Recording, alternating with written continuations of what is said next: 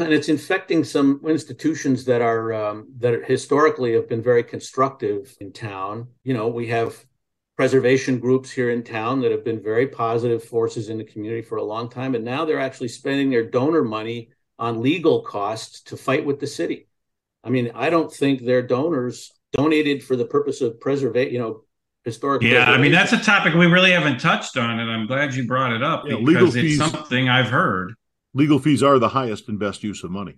If you hire Rick Lesser,